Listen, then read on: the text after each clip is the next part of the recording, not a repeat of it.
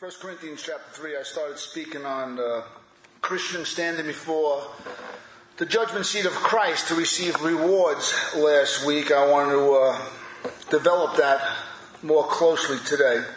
What it means, what it doesn't mean. I touched upon the subject last week. But we're going to start with Paul's teaching in 1 Corinthians chapter 3. I will read to chapter 4, verse 5, and then make my comments. Starting in verse 1. But I, brothers, could not address you as spiritual people, but as people of the flesh, as infants in Christ. I fed you with milk, not solid food, for you were not ready for it. And even now you are not yet ready, for you are still of the flesh. For while there is jealousy and strife among you, are you not of the flesh, behaving only in a human way? For when one says, I follow Paul, and another, I follow Apollos, are you not being merely human? What then is Apollos? What is Paul? Servants through whom you believed, and as the Lord assigned to each. I planted, Apollos watered, but God gave the growth. So neither he who plants nor he who waters is anything. Can you say, but only God gives the growth? Could you say that? He who plants and he who waters are one, and each will receive his wages according to his labor.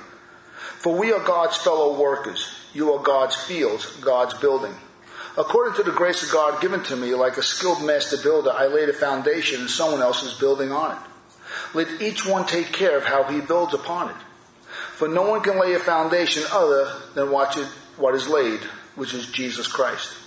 Now if anyone builds on the foundation with gold, silver, precious stones, wood, hay, and straw, each one's work will become manifest, for the day will disclose it, because it will be revealed by fire. And the fire will test what sort of work each one has done. If the work that is anyone built on the foundation survives, he will receive a reward. If anyone's work is burned up, he will suffer loss, though he himself will be saved, but only as through fire. Do you not know that you are God's temple and that God's Spirit dwells in you? If anyone destroys a temple, God will destroy him. For God's temple is holy, and you are a holy temple. Let no one deceive himself. If anyone among you thinks that he is wise in this age, let him become a fool, that he may become wise. For the wisdom of this world is folly with God. For it is written, He catches the wise in their craftiness. And again, the Lord knows the thoughts of the wise, that they are futile.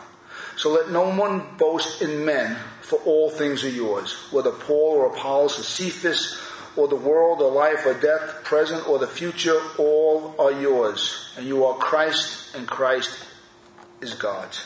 Chapter 4. This is how you should regard us, as servants of Christ and stewards of the mysteries of God. Moreover, it is required of stewards that they be found faithful. But with me it's a very small thing that I should be judged by you or any human court. In fact, I do not even judge myself. For I am not aware of anything against myself, but I am thereby acquitted. It is the Lord who judges me. Therefore, do not pronounce judgment before the time, before the Lord comes. He will bring to light the things hidden in the darkness and will disclose the purposes of men's heart. Then each one will receive his commendation or praise from God. Let's pray. Father, we thank you, Lord, for Paul's teachings, Lord. We thank you for opening up the door of what it means to serve you faithfully, Father God, out of sincerity of heart, that you do judge the motives and intentions of our hearts, Father God, and that there will be a day when we'll stand before you and to give an account of what took place within our heart. It's not what we did, Father, but why we do anything for you that you're concerned with, Lord. So, Father God, come, open up our minds and heart to understand what Paul is saying. And Father God, give us a desire to want to stand before you on that great day and say, praise you, God. We did it all for your glory. In Jesus' name, amen.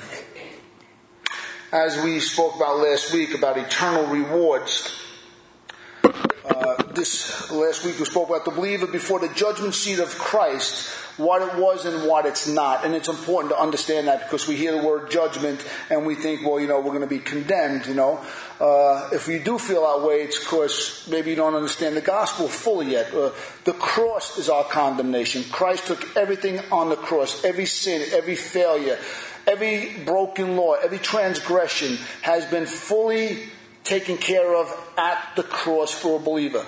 Perfect love, the Bible says in 1 John 4, has cast out all fear. Fear has to do with judgment. The believer, from this moment now, even now, until throughout all of eternity, even when we stand before the Lord on that day, there is no fear at all involved. We have to know that. The Holy Spirit, only He can witness that truth to you. I couldn't convince you. It is not my job to convince you. I wish I could convince you. If I can convince you of that truth, someone else can convince you it's not true. It is the Holy Spirit that drives that home into your hearts and into my hearts. There is no fear of condemnation for those who are in Christ Jesus. Amen. But we spoke about what it is. We are going to stand. Paul speaks about it 3 times of standing before Christ in 1 Corinthians, 2 Corinthians, and Romans chapter 14. And we're going to stand before Him. Even in Revelation 20, when it speaks about standing before the white throne, it's talking about all human beings. When the unbeliever stands there, he stands before the judge of the universe and finds only condemnation. When we as children, we stand there before our Father. We stand there before our Savior, before our brother, Jesus Christ, to receive forgiveness and mercy and eternal life. But when a Christian stands before God, it's not a judgment, it's an evaluation. Very important for us to understand that. And the text brings that out, and I'll get into that later on. It's an evaluation of the Christian's life, of the sincerity of their faith that is expressed in good works. James says, how do I know you have faith? I'll show you my works. I'll show you my faith by what I do. When we stand before the Lord, He will judge, He will evaluate what we have done for Him, which in turn really looks at the intentions and motives of our heart, because it's not about what we do, it's why we do it. And it's important for us to know, because this has everything to do with the rewards Paul is talking about here. We spoke about the reward of being a greater... I spoke about this. Let me clarify something. I spoke about the reward of being a greater quality of eternal life. It's a subjective reward which differs from believer to believer of how he has lived his life. Now, I want you to know something. The example I used, I borrow from a couple of people, a couple of theologians. And it's one of a symphony. How everybody's at the symphony and everybody's enjoying the music. They're all hearing the same thing. They're all seeing the same thing. They're all enjoying the same thing. But some people enjoy it with a greater intensity. It's subjective than others. Everybody's smiling. Everybody's enjoying it. But some people seem to enjoy it at a greater intensity. I always understood that as what it means to have rewards in heaven. I want you to know that. I read that many years ago. I never searched the matter out, but it stuck with me. And I said, son, that's a good interpretation. It's not like you see me better than you, I see you less than me. We're all enjoying God together. We're all enjoying Christ together. But there's a certain subjective intensity to each one according to how we lived our Christian life. I thought that was a good interpretation. But I got to be honest, over the last week, on the further study and reflection, I want you to know I've moved away from that position. So I want you to know something. We're always learning. I've always held on to that position because it spoke life to me. It gave me some sort of understanding of this abstract concept of standing before the Lord and being rewarded. But I believe I've come across something much greater of understanding. And I'll explain myself as I go along. When I first read this interpretation, it brought great insight into how it would be, though I never gave it much great thought until I started this sermon series. Many good theologians from both all Christian camps hold to this view, but I believe it greatly diminishes the integrity of God's grace. This subjective intensity. Some have it a little more than others. Let me explain myself as I go along. I'll do this from a conceptual point of view first, and I want you to follow with me. The concept of believe is either adding to or diminishing from a certain quality in heaven seems to be unbiblical. Let me say it again. It's important for all of us. The concept of believe is either adding to their intensity of heaven or diminishing it, depending on how we lived here, flies in the face of God's grace. Heaven in Scripture is defined as perfection for all, paid for by Christ for all. Christ brings the intensity of heaven into our life, not me. I can't add to perfection, neither can you. I can't even diminish it. Christ paid for it. It has to be the same for all or for none. I want to read a couple of verses of Scripture here. Starting in the same text. Chapter 13, the love chapter, many of us know, Paul's talking about the perfect, but when the perfect does come, the partial will be passed away. He goes on in the 15th chapter. The first man was from the earth, the man of dust. The second man is from heaven. And as was the man of dust, so also are those who are of the dust. And as the man of heaven, also are those who are from heaven. Just as we were born in the image of the man of dust, that's Adam, we shall also bear the image of the man of heaven. Blessed who is Jesus Christ. So we see here, Paul is not, the image of Jesus Christ for all of us is the same. There is no diminishing of the intensity. There's no more adding to the intensity. It is absolutely perfect all the way. Listen to the way Peter says it in 1 Peter. Blessed be the God and Father of our Lord Jesus Christ, according to his great mercy. He has caused us to be born again to a living hope through the resurrection of Jesus Christ from the dead. To an inheritance, he's talking about heaven, to an inheritance that is imperishable, undefiled, and unfading. It's kept in heaven for you. That's our salvation. He goes on to talk later on in that verse about salvation. So the point is that it is perfect for all of us. It's not less perfect or more perfect for anybody. It is the same. That's what Christ has purchased for us. If there was a distinction in intensity of heaven about these rewards, because I want you to know, most of the body of Christ, if I took a poll now, how many people would think there's rewards in heaven for us? I can tell you right now, that is most of Protestant teachers, even Roman Catholic teachers. Most Protestant teaching, especially coming out of Pentecostal backgrounds, really lean heavy upon this. But not just Pentecostal backgrounds, many Baptist backgrounds, many Presbyterian backgrounds, many backgrounds point towards this receiving some kind of eternal rewards. But if that's the case, then there would be distinctions made in heaven between believers. This really seems unbiblical. That there's any distinction in heaven. We can almost say the have and the have-nots. It can't be. So I'm talking about this from a conceptual point of view now. It can't be. It flies in the face of the integrity of God's grace for all sinners. You know what that means? None of us deserve it. So now I'm going to go to heaven and get a little more from someone else because I did something a little more? No.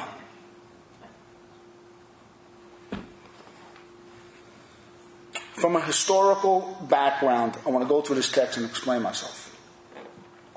Paul is writing to the Corinthians over certain matters that threatened the church.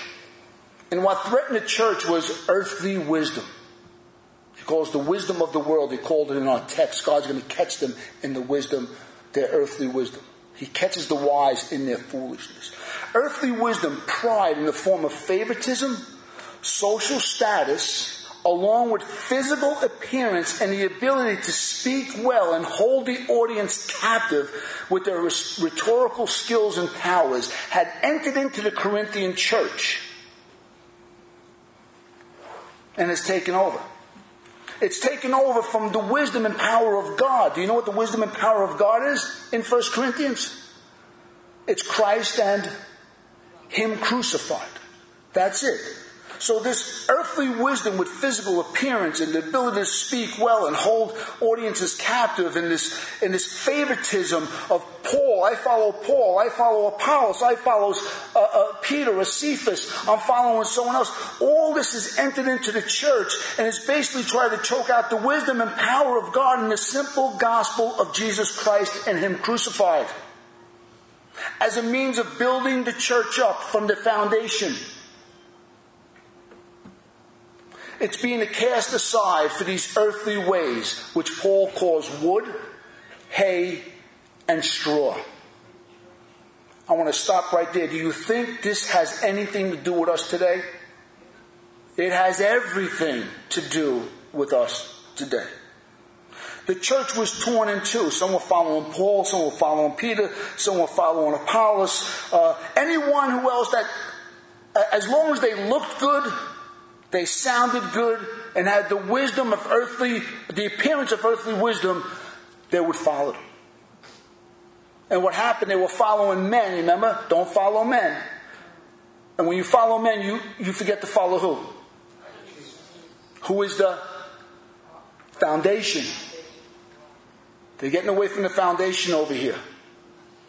You know what happens to a building when you don't follow the foundation? It eventually falls down. It doesn't stand. Well, this is what's going on in the church. The earthly wisdom has entered into the church. The culture has entered into the church. It's against this background here that the first 4 chapters are written. And where we find our teaching standing before Christ to give an account of our service to Him. Now, that's why it's important just to take out one verse of Scripture and say, well, I'm going to teach about, a believer standing before Christ to receive their reward. I want to understand what drove Paul to write that a believer is going to stand before Christ.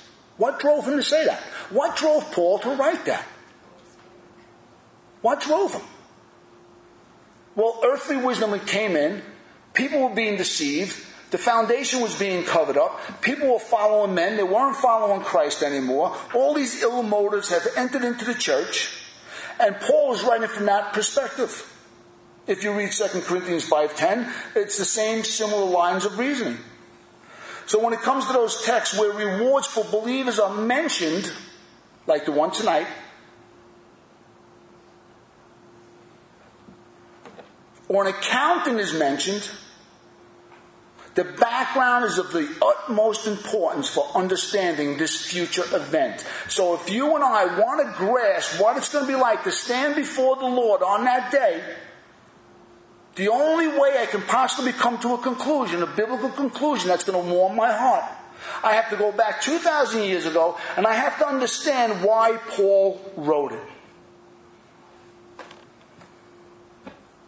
And that's what I'm going to tell you now.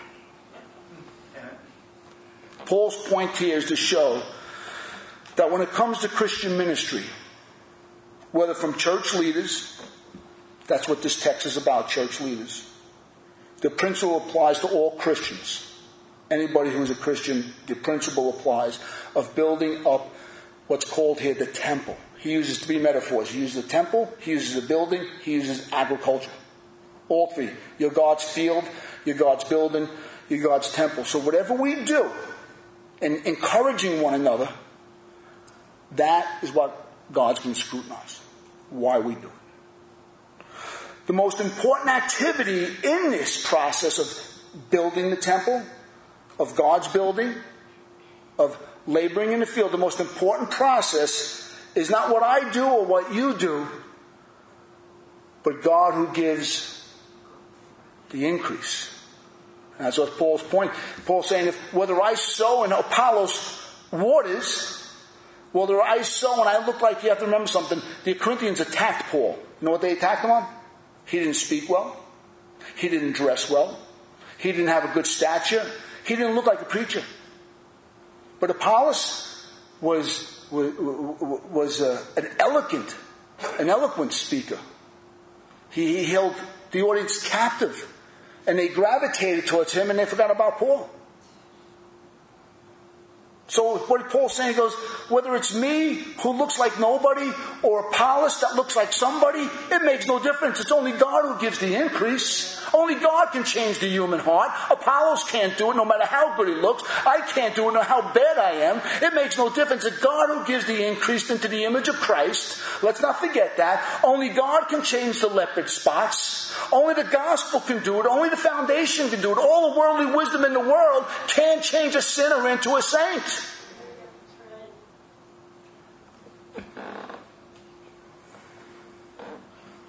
Everyone else is just used by God in a healthy way for His exclusive end. And that's His glory. When you understand that, there's no room for pride. There's no room for personal recognition. It is all about God.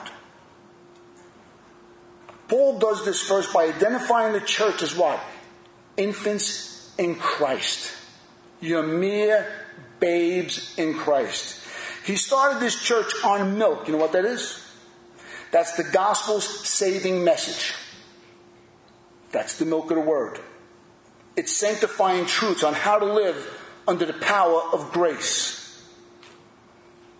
But this is proved almost unprofitable because he claims that they're still infants in Christ. You haven't grown at all. There's jealousy, there's strife. You're following Paul, he's following Cephas, he's following Apollos. You're not concerned about everybody. You're not concerned about the building. You're not concerned about God's temple. You're not concerned about God's field.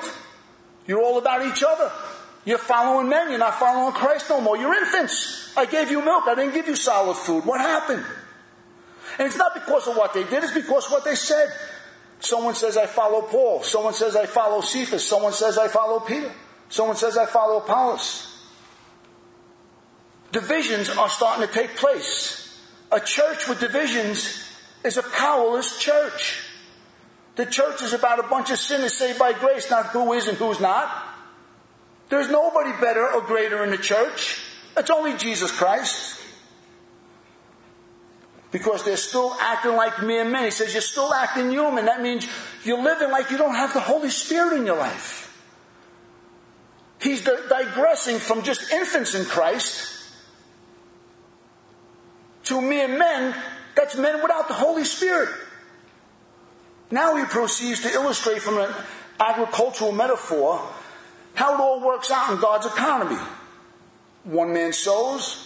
No matter what he looks like, no matter what he sounds like, he's no better off or worse than anyone who waters it. All that matters in God's kingdom, it's His field, it's His building, no matter how unattractive it might look like, or simple and unsophisticated the message sounds like, it is God that makes it grow into the image of the foundation, Jesus Christ.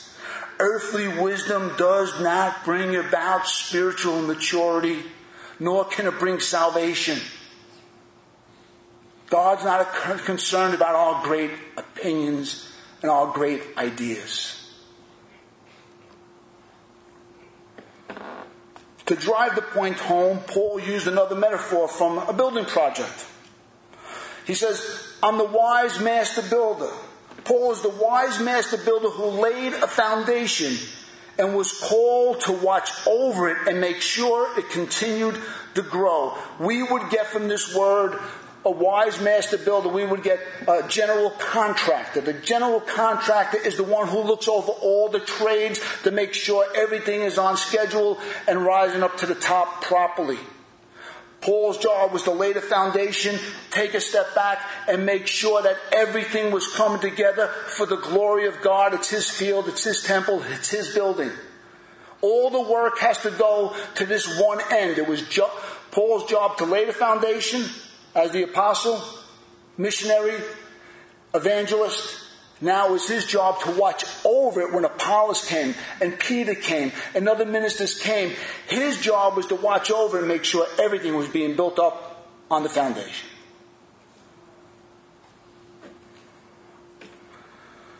What is that foundation of Christ and Him crucified? It's repentance. It's faith.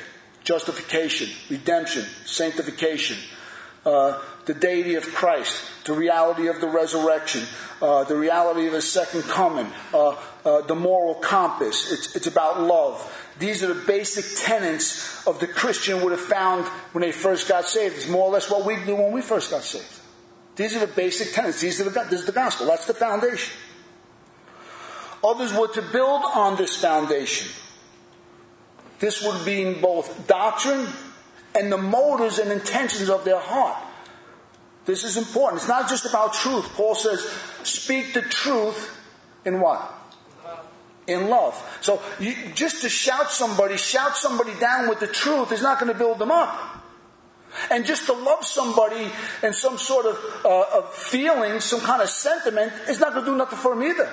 You have to have the truth spoken in love. That's how you build on the foundation. Doctrinally and spiritually. Others were to build on this foundation. This would be both doctrine and the motives and intentions that drove them. It was God's glory and the church's edification, or it was worldly influences or personal recognition. What was built in the church? Was it for God's glory and the church's edification? Or was it worldly influences and personal recognition? That's what's going on here. He defines the differences between right doctrine and motive and wrong doctrine and wrong motives this way. You ready? Hay, straw, and wood is bad. Precious stones, gold, and silver is good. Because when fire comes, that's God's scrutiny, that's God's judgment, that's God's evaluation. Precious stones, silver, and gold stand. Hay, straw, stubble, wood gets burned up immediately under God's evaluation. Wrong intentions, wrong motives, instantly will be shown on that day, as Paul says, and revealed with fire. Verses 13 and 14 are crucial. If Jackie, you can pull those up. He goes on to say, each person's work will become manifest, meaning be revealed. For the day, that's the day when Christ comes back, will disclose it or reveal it. Because it will be revealed by fire, that's God's scrutiny. And the fire will test, God's scrutiny will test what sort of work each one has done. We find out in chapter 4 of why he has done it. If the work that anyone has built on the foundation survives, he receives a reward. And that is one of the main texts that preachers speak about rewards in heaven. On the day of Christ, or his second coming, or the judgment, non-believers, it's a judgment seat for a non-believer, it's an evaluation for believers. Christ himself will evaluate our intentions and why anybody did anything for his building, his temple, his field. It's the why. Oh, and by the way, don't miss this. He will judge all inactivity. Inactivity in the kingdom of God has motives. This is not everybody who's doing it. I can sort of like marginalize myself and hang around out there and over there and not get involved and not do much, and I have this inactivity going on and I'm sort of under the radar. You remember who did that? You remember your text? Do you remember the man who received 1 pound, 1 talent, and he was to go do something for the kingdom of God, and he goes, oh, I know you're severe, I'll hide it. That's worldly wisdom. He could have put it in the bank, made an interest, but he hid it. I'll stay under the radar. Won't get too involved. I'll play it safe. That's a motive. That's an intention. Inactivity in the Christian church for a confessing Christian is an intention and a motive.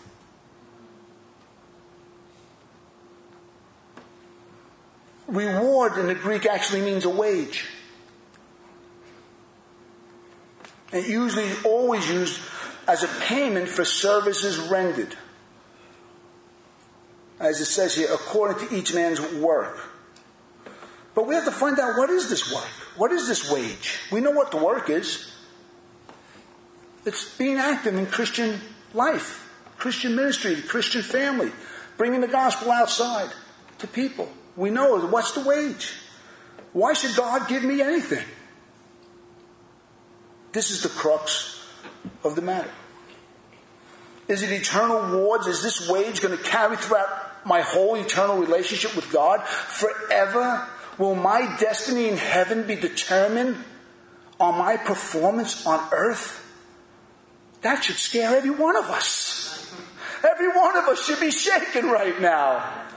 We all fail compared to Christ. Maybe between two believers you can say, well, it's obvious. But understand something. When we stand before Christ, nothing's obvious.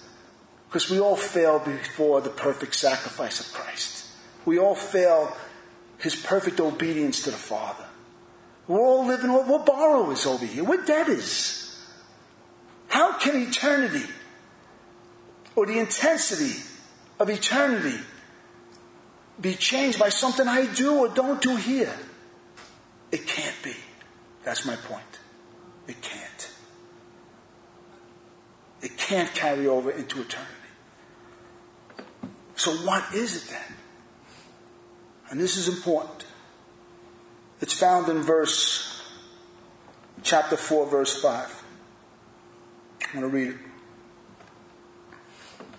It seems that Paul gives an answer, or at least a partial answer. And I'm going to be honest, at this point in my theology, I've got no problem saying, something? I want to learn more about this. I've got no problem saying last week, I don't condemn what I said last week, but you know something? This is developing. The Bible doesn't give us all that much about heaven. There's when you take all the scriptures together, there's not all that much about standing before the Lord as a believer. So when we put it all together, it develops. This part is a developing theology for me. But Paul says this in verse 4. Verse 5. Therefore, do not pronounce judgment before it's time. Don't evaluate anything, he's saying. Don't. Before the Lord comes, who will bring to light the things now hidden in the darkness, because we don't know each other's hearts, do we? They don't know Apollos' heart. They didn't know Paul's heart. They didn't know Peter's heart. You don't know my heart. I don't know your heart. I don't know. We can evaluate fruit, but I don't know what the root is like. I don't know. So he says this. He will bring to light the things hidden in the darkness and will disclose, that means reveal, the purposes of our heart. Then each one will receive his commendation from God, or, I like the translation, his praise from God. That's the reward. That's the reward. It's not about, look at Paul the great, look at Billy Graham in heaven, look at Moses. Look, everybody's pushing their crowns at Christ. Nobody wants any recognition in heaven, because we shouldn't want any recognition here. Everybody's going to be in awe of the man Christ Jesus and his great humility and sacrifice for us. We're not going to be concerned about anything, but we're in heaven. But yet, it says that he will receive his commendation or his praise from God.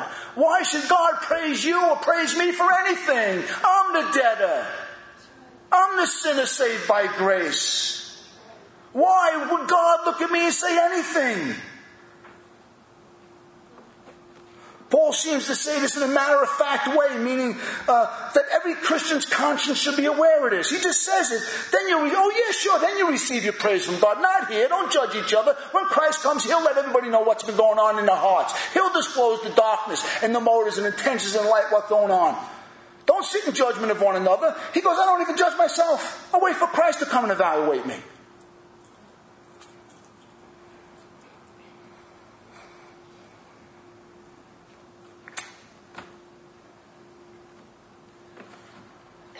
Not much is said about the rewards. Jesus in the Gospels says a lot about the rewards. Just Matthew 5, 6, and 7 talks about being rewarded how you pray. Don't let your left hand know what you're doing. we're going to be blessed because, we suffered the same way the prophets did, and great is your reward in heaven, and so on, and all this. It's like, I can understand why people come out with a theology of reward. But everything that Jesus says with rewards in the Gospels can easily be interpreted as dealing with the final salvation of the saved and the unsaved. And not rewards for our performance among believers. Whose performance was outstanding? Whose performance was perfect? Whose obedience? Whose love? Who never had a moment of lapse in their faith? Who never got angry for a moment? Who never just got angry at the sheep? What pastor never went crazy in his heart? What evangelist never just got mad at somebody? We all do. What parent who loves their child doesn't get overly frustrated at times? We've all failed. It's important for us to know that, so we can understand what this reward means. It's not for our outstanding performance. Paul, of all people, says this, that he labored more strenuously than all the other apostles. Could you imagine he said that? So maybe he should get a higher place in heaven than the others. But you know what he said after that? He goes, but not me, but the grace of God in me. He doesn't point to himself. He takes no credit. It was all initiated by the grace of God.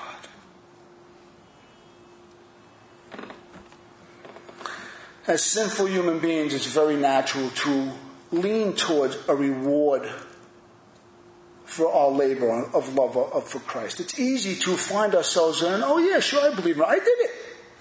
But when I looked at it, and I studied it from the conceptual point of view, I'm saying, I got to be out of my mind. My heaven's going to be better than your heaven because of something I did? Or my heaven's going to be less than Paul's for what he did? Did not Christ pay a perfect redemption price for a perfect heaven for all of us? Of course he did. And to think that we live, and don't forget, all the cults and false religions thrive on performance religion activity. They thrive on that. The Christian can't even, if it sounds like works righteousness or works reward, we got to run for our life. We who know grace, we who know we're undeserving, we who know we're still of the flesh, we have to run away from anything that sounds like God's going to reward me according to my work. Yeah, sure, if I'm home and I'm praying, God will do something for me here. If I'm not letting my left hand know what my right hand is doing, yeah, God, He loves generosity. Yeah, He'll take care of you. But that's not going to carry over into heaven. And especially today in this performance-driven culture we live in, from the cradle to the grave, everything's on performance. Everything. We are constantly under the radar of someone else's evaluation, our own evaluation. We're not living up to the standard. We're not living up to my standard. We're not living up to our co-worker's standard, the boss's standard, the school teacher standard, the gym standard, the TV standard, Hollywood standard, entertainment standard. We're not living up to it. And we live, am I wrong or right? Do we live in a performance-driven culture or not?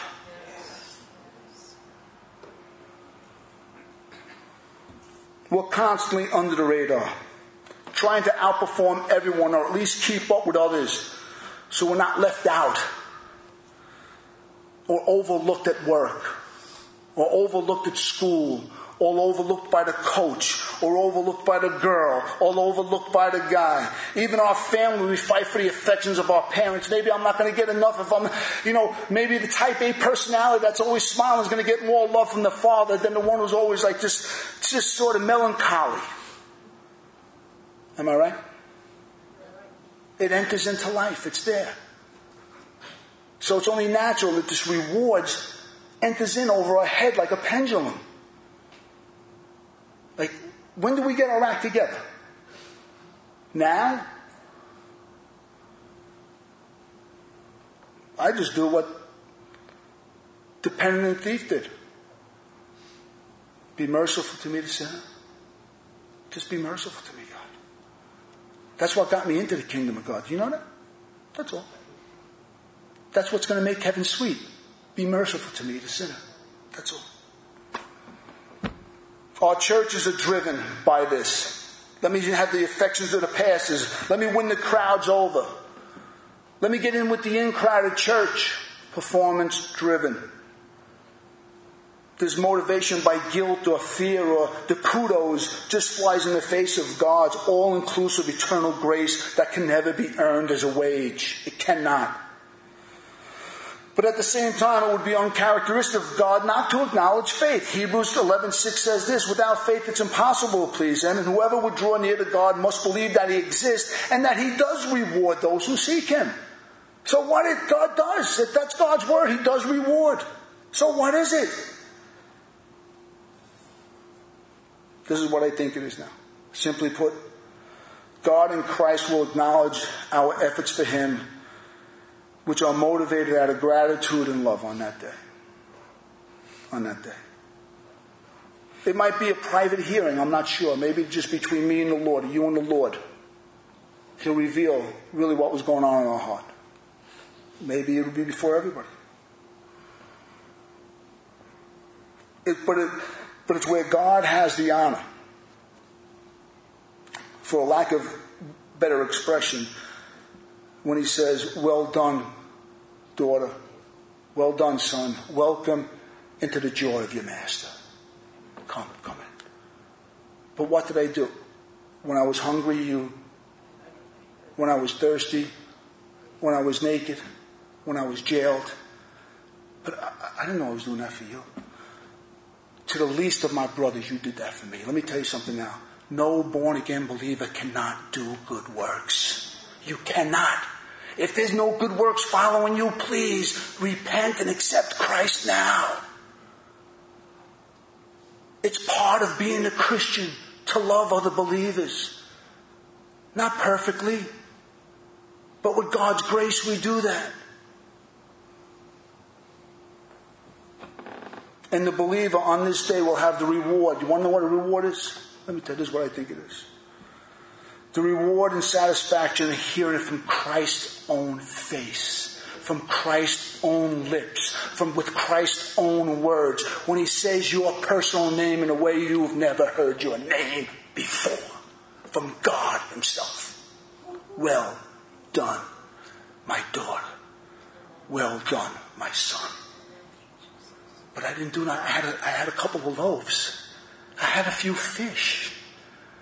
Doesn't it feel like that's what we do for Christ sometimes? Isn't it like no matter what we do, all it is like, I got a couple of loaves for you, God. That's all I have. I showed up. I opened up the door. I put on the sound. I said hello to a couple of saints. I made a couple of phone calls. Well done, daughter. Well done, son. You think that's better than putting 15 hours into a sermon or fasting or praying for the church? You think God looks at one and not the other? You don't think it's all the same in God's economy? Because at the end, it's not he who sows or he who waters. It's not he who sows 10 seeds, he who sows 1,000 seeds, he who waters an hour, he who waters a lifetime, but God who gives the increase. All to the glory of God. There's no room for this rewards. And just for responding out of gratitude for what He did at the cross. I can go on.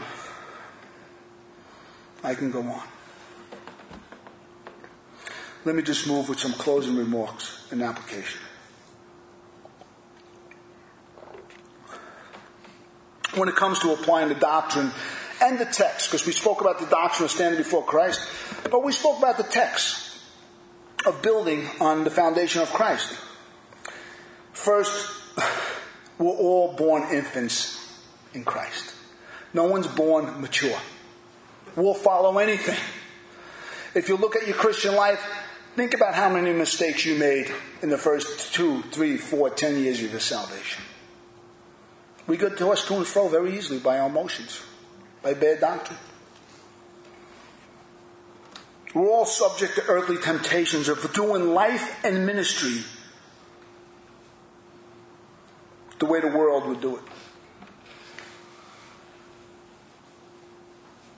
in all our good works will also have the element of hay, wood, and straw. Listen to what one commentator says, David Pryor. He says this, quote, "No doubt every Christian's work is mixed in quality. No doubt we all shall have the awesome sadness of seeing much of our work burned up." Wow. Just when I thought I was doing pretty good. But I think he nails it. Paul's not saying it's those whose ministry and intentions are all bad and everybody else's intentions and ministry is all good. He's saying God will remove the hay, the straw, and the stubble from the silver, the gold, and the precious stones from each of our work. You with me? This is not about who's good. It's not about us and them. It has nothing to do with that. That's why Paul says, I don't judge myself. God will come. He'll judge me. He'll remove whatever I didn't do out of the right motive. That's what he's saying. Not you, Corinthians. God will do it. When it comes to the ministry of the church, this is very important. And I want everybody to hear this. We don't need to use contemporary wisdom on how the church should look or sound, as though there's some perfect 21st century model, because that's what the 21st century model church growth gurus teach. There's a certain type of church people won't come to, and there's a certain type of church people will come to. That's what the culture wants. And if the culture wants that, guess what these church gurus are doing? It's what they're giving them. It's all smoke and mirrors. Each local church has its own gifting from God for its own purpose for God. It might not look or sound like another church. If you're not techie and savvy, then someone under 50 years old might not want to come here, because it doesn't look like the 21st century culture. Surely God can't be in this place. What God is looking for is faithfulness to the foundation. Christ and Him crucified. That's the central tenet. Please don't miss this. Today, some add by subtraction and others subtract by addition. Do you understand what that means? Well, I'll give you an example. Some add by subtraction. They want the church to grow. So they subtract from the foundation. They don't talk about hell. They don't talk about judgment. They don't talk about sin. They don't talk about picking up your cross. They don't talk about suffering. They don't talk about anything that's offensive to the culture. Am I wrong or am I right? That is addition. Build the church up. Worldly wisdom. Because that's what every minister thinks. If someone comes in the church and there's 20 people, let's say, well, the anointing of God's not here. But if you go to another church where they're playing loud music and there's 1,000 people, surely what? God is in this place. But little do they know, a lot of these places are adding the numbers by subtracting from the foundation. They're not giving you the whole counsel. They're building with straw, hay, and stubble. And they're not being built up into the image of Christ. Others add or subtract by addition. Others try to manipulate people into being better givers of their tithes and their offerings by saying God won't bless you if you're not a giver. I've heard it more than once. He'll curse the 90% if you don't give the 10%. That's a famous one amongst televangelists. If you don't give that 10%, God won't bless the 90%. That's manipulation. That's manipulation. Or on witnessing. I've heard this one. If you don't witness, the blood of those people are going to be on your shoulders. And that's a scary thought. I mean, I want to crawl up into a cave and hide. I fail I'm a good witness, but I constantly fail. Or living holy. Don't live holy. You might lose your salvation. Or you won't get the rewards. I've heard this one. God will show you everything you could have had. Like, that's right. Why don't you embarrass me in front of everybody, God? Now God's going to embarrass me and shame me before everybody. Motivation by guilt and fear is not in the kingdom of God. Ever.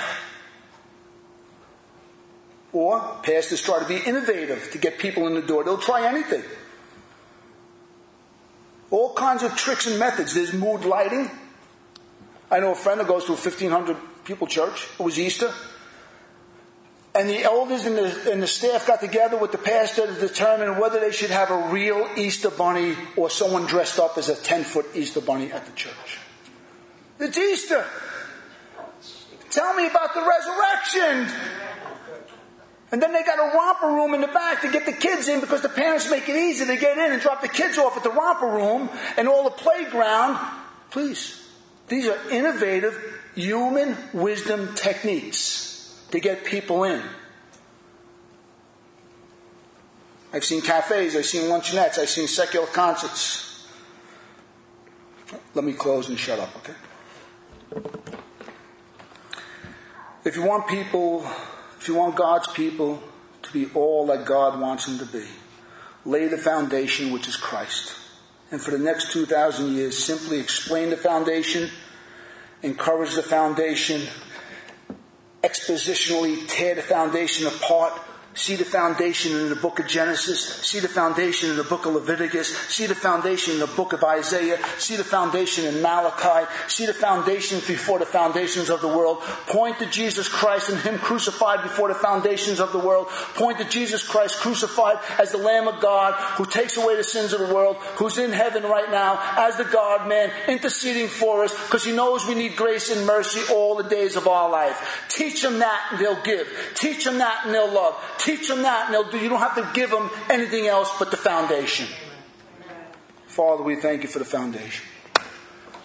God, we bless You for the foundation. We thank You that there is a reward of hearing, well done, good and faithful servant. Even with our 3 fish, even with our few loaves, even with all the times we know our limitations, we're so filled with our failures. God, I thank You that though we live amongst a performance-driven people, that we live amongst a performance-driven culture, it is not in Your economy at all. I thank You, God, that grace is full and it's free. We cannot bring a greater intensity into heaven, nor can we diminish the intensity of heaven. It was perfectly paid for by Jesus Christ, the perfect servant of Yahweh.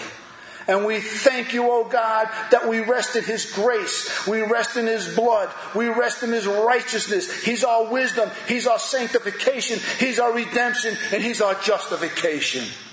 We add nothing to it, nor we can diminish from the glory of Christ. In Jesus' name.